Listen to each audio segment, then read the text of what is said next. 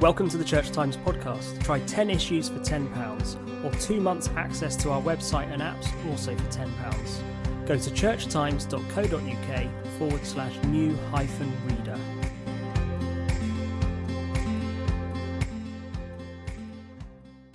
Archdeacon Rick Simpson, welcome to the Church Times podcast. Thank you, Ed. Nice to be here. And you've written an article in this week's Petertide issue of the Church Times about title curacies, titled Where Are the Rocks and How Do You Steer Around Them? We'll talk about some of the specific issues that can arise a bit later and how they can be resolved. But first, I'd just like to ask you if you could cast your mind back to your own title curacy and how that went, and were there any issues that arose that you'd think about now? I can cast my mind back, but it's quite a long way back. It was sometime in the late Jurassic, I think. But actually, things have changed. That's the point. So the article I wrote, which is kind of based on the work I used to do as an IME officer for the diocese, and some research as well, all of that now presumes a whole framework of how curacy should be managed and how supervision should work. And some of that was tacit back in my curacy, but not much was explicit. So my curacy probably lacked some of the formal boundaries and processes that I would be recommending now. But I had a very genial boss, my training incumbent, a lovely man, and the relationship was therefore good, and relationship's crucial. But I guess I'd be recommending some different infrastructure these days than what was presumed back then. Some people might say that whether a title curacy works out would come down to the chemistry or lack of it between the curate and the training incumbent. So what do you think of that? Is that too simplistic? It's one of the factors. If by chemistry we mean whether people get on, and if getting on with each other is part of character, wow, that's really important. Of course, there can be two people of great character who just don't seem to hit it off. And that can happen. That strikes me as a pure chemistry issue, but I think it's quite rare. I think more important, definitely more important, is the way you go about the curacy from both sides, both curate and incumbent, approaching it with an appropriate level of professionalism, putting in place the things that you need for a healthy working and training relationship. I've honestly come to believe through a fair bit of experience that's way more important than chemistry. I think the pure chemistry breakdowns are pretty rare, to be honest, Ed. Sure. And is it much time to prepare when people are assigned a curacy or choosing a curacy? Is there that time to sort of do some thinking beforehand about how it's going to work? Yeah, there definitely should be. Colleges and courses are more and more attuned to that, and they should be helping ordinands to think about it. A lot of them actually invite training incumbents to come to meet their prospective colleague and do some work with them. But dioceses also should definitely be helping them do this. So I'm sure there's a variety of practice around the country, but in my own diocese of Durham now, I know that we ask incumbents and curates to be actively discussing with each other in the final months of college or course how they plan to work together. We actually ask them to draw up their working agreement and their training plan in those final months before ordination. So they should hit the ground running with real mutual clarity about the work that's expected, the training that's expected, how they're going to be supported, how often they'll meet for supervision, all that stuff. And I think that makes perfect sense and is really good practice. Is there much conversation, much effort to fit someone theologically with who might be an training incumbent who would be in their sort of tradition, or is that not always possible? I'm sure it's always taken into consideration very seriously. That doesn't necessarily mean that always people will go to a title parish or a title incumbent, if you like, that's their own flavour. There might be really good reasons not to. So some ordinands actually want a wider experience and ask for it. That was my own situation. I wanted to experience traditions in the church that I hadn't directly, which was quite challenging, but also extremely useful. Sometimes it's very clear it's not going to work well unless there is enough similarity of tradition. So that stuff needs to be taken into account. It would be really daft of a diocese to place somebody in a situation which is out of their comfort zone and their experience, unless there's really good reason to do that. I mean, I'm not a DDO, so I'm not directly involved in those discussions. But if there was going to be a curacy where there's a significant change in that curate's experience, I think I'd want both parties to be really aware of the challenges that might present as well as the opportunities, and to have discussed that. Yeah. We should move on to some of the areas that you identify where there can be possible tension? I mean, the first is levels of support, responsibility, and autonomy. I mean, is it quite hard to find a balance between support for a curate, but also giving them enough autonomy? Yeah, it certainly can be. And obviously, curates come into ordained ministry, public ministry at all sorts of stages of life, younger, older, bringing really significant life experience from other fields of work or not, or from working in the church in other capacities or not. And so their levels of experience and expertise in different areas of ministry will vary enormously. And you might get somebody who's really competent in loads of stuff. You might get somebody with huge potential but little experience. And most of the time, you get a bit of both. Yeah. um, so that's why I think, again, it's so important for the curate and incumbent to work out a really clear training plan, kind of in draft over the 3 or 4 years of the curacy and in detail for each coming year, to say, here, these are the things we're going to do. And some of these things you're really brilliant at, and that'd be great because you'll help us out in the parish. Others, this will be really new. And in the really new stuff, I think it's very important there's regular reflection on what, the work that's been done. How did you think that went? What would you do differently? Did you happen to notice these things that I did? Oh, you didn't? Ah, well, think about that then. And so it goes. But you need that flexibility to realize the different areas where someone needs more support or not. And you can, of course, you can get it wrong on each side, but curates who are able in some areas who feel kind of suffocated and not able to offer, that's really frustrating. But also, as I said in the article, being thrown in the deep end, that's not a good feeling either. So again, it sounds obvious because it sort of is really, but careful discussion before, during, and after each piece of work, making sure you're getting those levels right. That's Mm. the key, I think. And I wonder if also in the mix is the role of if there are self-supporting ministers in the congregation or licensed lay ministers. Does there need to be a conversation about how much responsibility the curate has? Can those people ever see it as something of a threat to have a curate on board when they may have been doing a lot, Yeah, before? yeah, they really can, and I think this is often underestimated. Do you remember that fantastic series, Rev? Yeah, BBC sitcom. It's so obvious that Nigel, the reader, when yeah, the curate turns up, is so cross about it and yeah, so um, and it's overplayed, but actually not massively exaggerated. That can be going on. So again, when I'm doing training for training incumbents, I always ask them to think really carefully about what the current balance of kind of relationship and work is between team members and what displacement is going to be affected by giving a curate the opportunities to grow in ministry. And that does need thinking through it and needs talking through with those other colleagues, or it could go Nigel, it could go wrong. yeah, indeed. I was also just thinking if there's a vacancy arises where the training incumbent might decide to move on during the curacy, and that must be an example of being thrown in the deep end, but for the curate. I can be. I mean, what shouldn't happen is the curate gets treated as sort of, new vicar Yeah, in all but name. I guess we know that officially the church wardens have responsibility when there's a vacancy and all that. Of course, in reality, curates often then do get more responsibility. Certainly, communication needs to go through them. Careful preparation for a vacancy, and it then can be actually really positive for a curate. So I did a nearly 4 year curacy, and the last year, my vicar actually retired during that time, which I knew he would. I was really helpful because I had to step up in some areas. I had to work well with the wardens and the standing committee. I learned loads from that, and I didn't actually feel thrown in the deep end because it was carefully prepared, and it was kind of one of the most helpful bits of my curacy. Weirdly, if it had happened 18 months in rather than two yeah, and a half years in, I don't think it would yeah, have yeah. been. A lot but, harder. but no, it can be prepared for. It can be all right. Yeah. And then the second area you talk about supervision, feedback, and formation. And one thing that arises that you write about is that some curates say they don't get enough time with their incumbent, perhaps for the sort of supervision and feedback that they feel they need. Yeah, I mean, I think this is really, really simple in theory and quite hard in practice. But I did some research before I originally wrote my growth booklet, which has just been Mm. reissued. And I decided to research curacies where both parties thought it was going really well.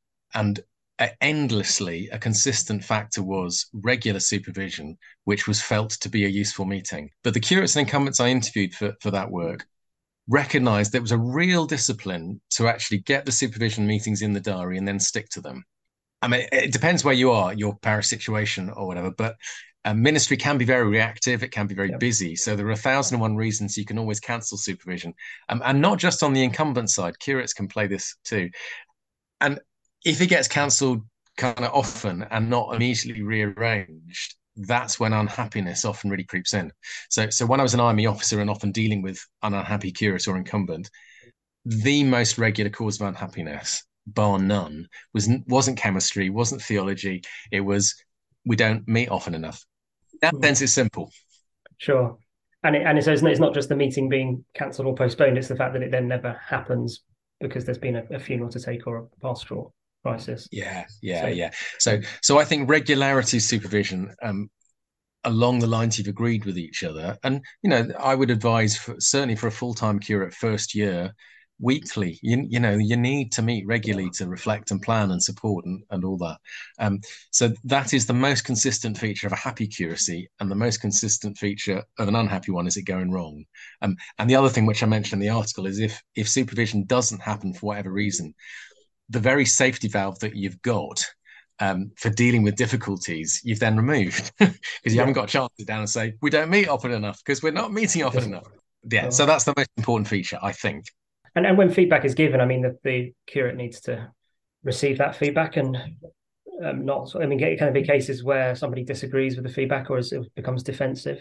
Yeah, that's good. That can certainly happen. And it's never easy getting critical feedback, even if it's constructively critical feedback offered in a kind of loving way. It's never very easy. And a lot of stuff in ministry feels really personal because you put your heart and soul into it. Yeah, So if someone's given birth to this perfect sermon they thought, and then find that it wasn't quite as perfect as they thought in the hearing of others, that's not easy. But again, I think that's why it's so important to have a clear understanding, mutual understanding that we meet together regularly to reflect on the stuff that you've done. And in that meeting, it's part of what we need to do together to review what was good in it, what didn't work so well necessarily, and to develop your kind of own critical faculties towards yourself so that when you're beyond curacy, you can still actually go, I wasn't on my best today. right. But I think all that stuff needs really explicit agreement, Ed, so that both curate and incumbent know this is a space where we will have these discussions. And actually, if whatever event it was you led was a stinker, we need to actually review that and the reasons why, so we learn from it. Now, I think if that's explicit and you've looked each other in the whites of the eyes and said, yes, we're going to have these conversations together, that's so much easier than both parties being a little bit tentative and worried about it. And then the first time the incumbent says, that wasn't your best sermon, it goes down really badly. So again, prepare for it, decide how you're going to do it, be really clear that this is what we do in this space. We have these discussions. The next area is vocation, professionalism, and life balance. And I'm Mm. just interested in the boundaries between work and leisure. I mean, you write about an incumbent who phoned a curate about a routine work matter during a holiday. I'm assuming that's an example. It's not an example of best practice when it comes to boundaries. Yeah. I think it's interesting, isn't it? There is some kind of culture shift going on within the Church of England and has been for years and will be for a bit longer. And that this will oversimplify it, but it's something to do with a view of ministry which was all about vocation, sacrifice, and a whole kind of life. And on the other hand, a view which is this is a profession which needs boundaries. We have professional guidelines for the conduct of the clergy now. Sorry, guidelines for the professional conduct of the clergy. There's guidance on what makes for well-being or not. Now, these two worlds are not necessarily completely incompatible, but they come from some different mindset in a way, or there are certainly tensions to be worked out between those things. So that makes it, I think, quite tricky because we've got clergy who have different assumptions, often unspoken, about what ministerial life looks like, what leisure looks like, how you boundary it. So, how many hours is it appropriate for a full-time minister to work in a week? It's not in their working agreement or their role description because we're not employed. We're on common tenure. It's all up for negotiation. So, it is a tricky one. And I think, as I said in the article, there is possibly more of a sense, no, definitely, on average, more of a sense of a need for boundaries and regular time off with younger clergy coming through than some of the older clergy who might be their supervisors. So that stuff's got to be worked out. And for those curates who come later in life to ordination, and they might have had a career in a secular context within clear working hours, contractual Mm. obligations. I mean, can it be more difficult to navigate that because they might be used to having quite clear boundaries? Yes, it can be. Sometimes people who come from a different working background are quite bemused when they arrive in ministry. Go, what? How does this work? And of course, it works very much by negotiation and working out your levels and boundaries with each other. So yes, I think that can be difficult. Having said that, it's also fair to say that some people who come from work which is very regulated and time bound just love the flexibility Mm. of, well, we kind of decide between us what the diary looks like week by week. They just love it. And of course, there's the personality thing thrown into the mix. Some people thrive on a diary with half-hour segments all filled, and Yeah, other people feel trapped and constrained by that.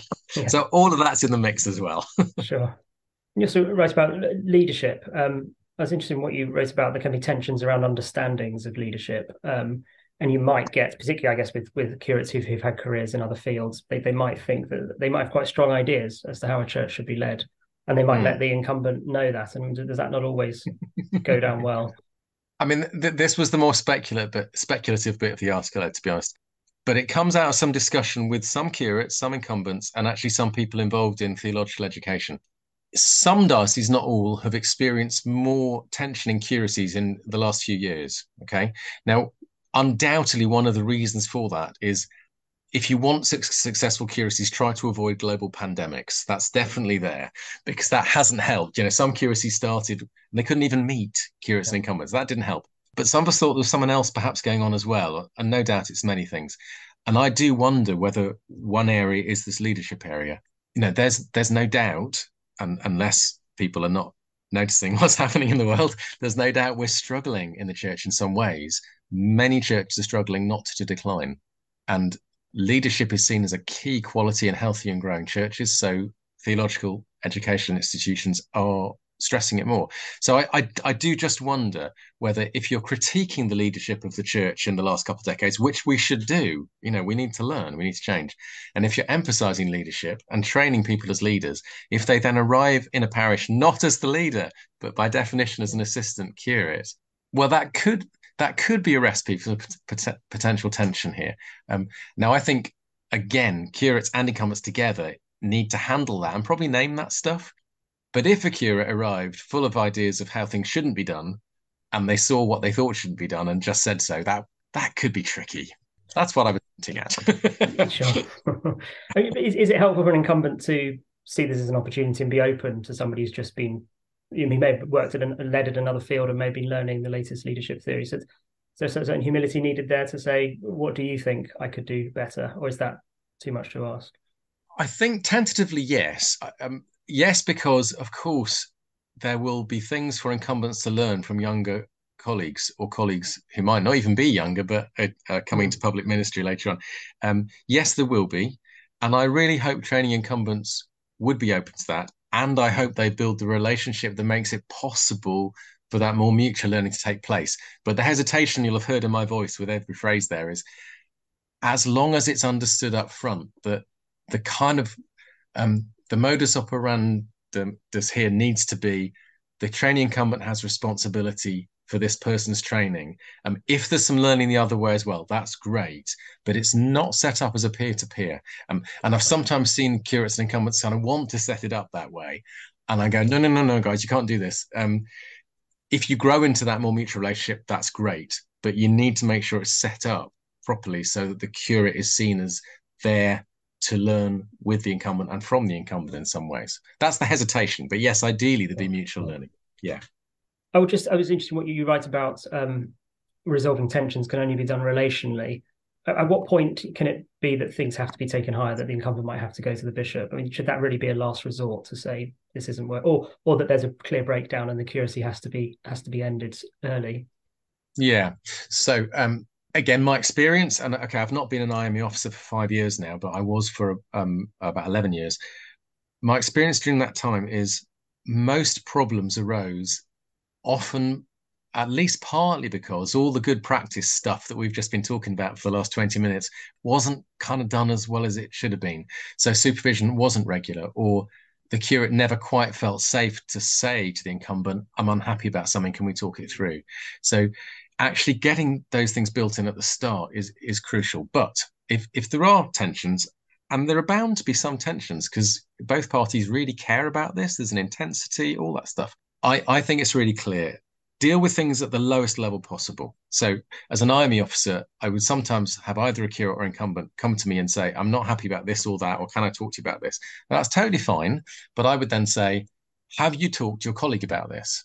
And if they said, well, no, I would say, well, that really must be the first step here. Because if I now give them a call, they will think that you've gone over their head straight to me without raising it. And that will undermine trust straight away. So let's not do that. You go and have a chat. Now, if they have talked about it and actually one or other party then still isn't happy, then they need to come and talk to me together, probably as an IME officer, as I was, and we'll see what we can do. And again, most problems, if they were dealt with transparently and upfront in that way, at that point we found resolution. If we couldn't, that normally meant that something had been done that had really hurt the other, or one person really wasn't hearing the other about something significant. If we really couldn't solve it between us, sometimes I got a mediator in if it wasn't me. If not, then I would go to the bishop, the sponsoring bishop. There's always one bishop in a diocese who's got responsibility for training, including curates. At that point, they might then meet with the sponsoring bishop, but only once we've gone up the ladder. That's the right way to do it. Do it any other way, and somebody is going to feel they've been undermined by someone jumping up the tree. That's how it should be done. Of course, it has happened, not infrequently, that one or other does go straight up the ladder. And that creates almost a bigger problem in itself, for the very reason I just said, that, you know, if you and I were peers and I went straight to the boss about you without talking to you, you'd be upset. It doesn't work. So that's why I couch that stuff. It's really important to have clear processes for this, not rocket science. And now in our diocese, we actually ask curates and incumbents to sign that off at the start of the curacy. Have you read the policy for handling difficulties? Yes, I have, signed, tick. Because we just think it's that important that they follow those processes for everybody's well-being. Yeah. You have a Grove booklet out on this if people want to read more. Would you mind just give us the name of the booklet again? Yes, it's called Supervising a Curate, A Short Guide to a Complex Task. And that's the second edition. I did this about 10, 12 years ago, and we thought it was time to revise it. So that's second edition. It's Grove Booklet P173. Great. Grove Pastoral P173. Brilliant. Yeah. Thank you very much. Thanks. Thank you for listening to this week's episode of the Church Times podcast. You can find more news, analysis, comment and book reviews on our website, churchtimes.co.uk. If you are not yet a subscriber to the Church Times, you can try your first 10 issues for just £10. You'll get the paper delivered to your door every Friday, plus full access to our website and digital archive. Go to churchtimes.co.uk/subscribe to find out more.